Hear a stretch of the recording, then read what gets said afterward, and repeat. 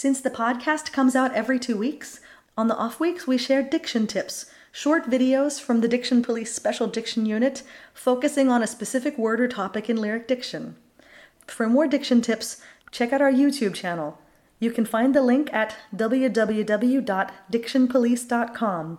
You can also follow the Diction Police on Facebook or Twitter at Diction Police.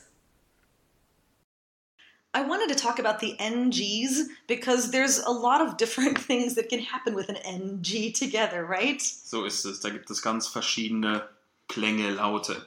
Ja, wie ein NG klingen kann und klingen muss. Und klingen kann. Da haben wir es direkt als Beispiel, genau. Klingen kann und nicht klingen. Exactly. So the example we have here is from Abendempfindung. And we have a word where we get 2 NGs back to back, but they are not pronounced the same way. So ist es. Und zwar haben wir hier das Wort schlangengleich. Da haben wir 2 Regeln. Einmal von dem Wort Schlange, wo wir einen reinen NG-Klang haben und den nicht separieren, sondern wir haben wirklich Schlangen. So it's the N with the hook on the right. Correct. And then we don't need to say a G sound, right? Definitiv nicht. Hier ist es wirklich ein Schlange.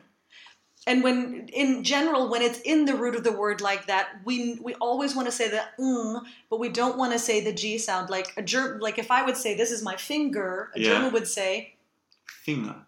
Or I'm hungry, I have hunger. Ich bin hungrig.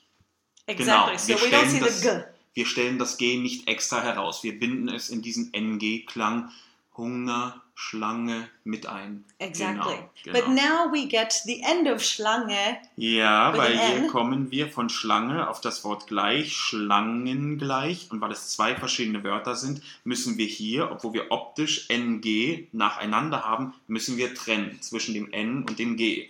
Weil wir haben Schlangen gleich. Und das müssen wir in dem Wort auch nach wie vor trennen, auch wenn es ein Wort ist. Schlangen gleich. So this basically means we need to remember our root words. We need to always, when we see a 3 or 4 syllable word.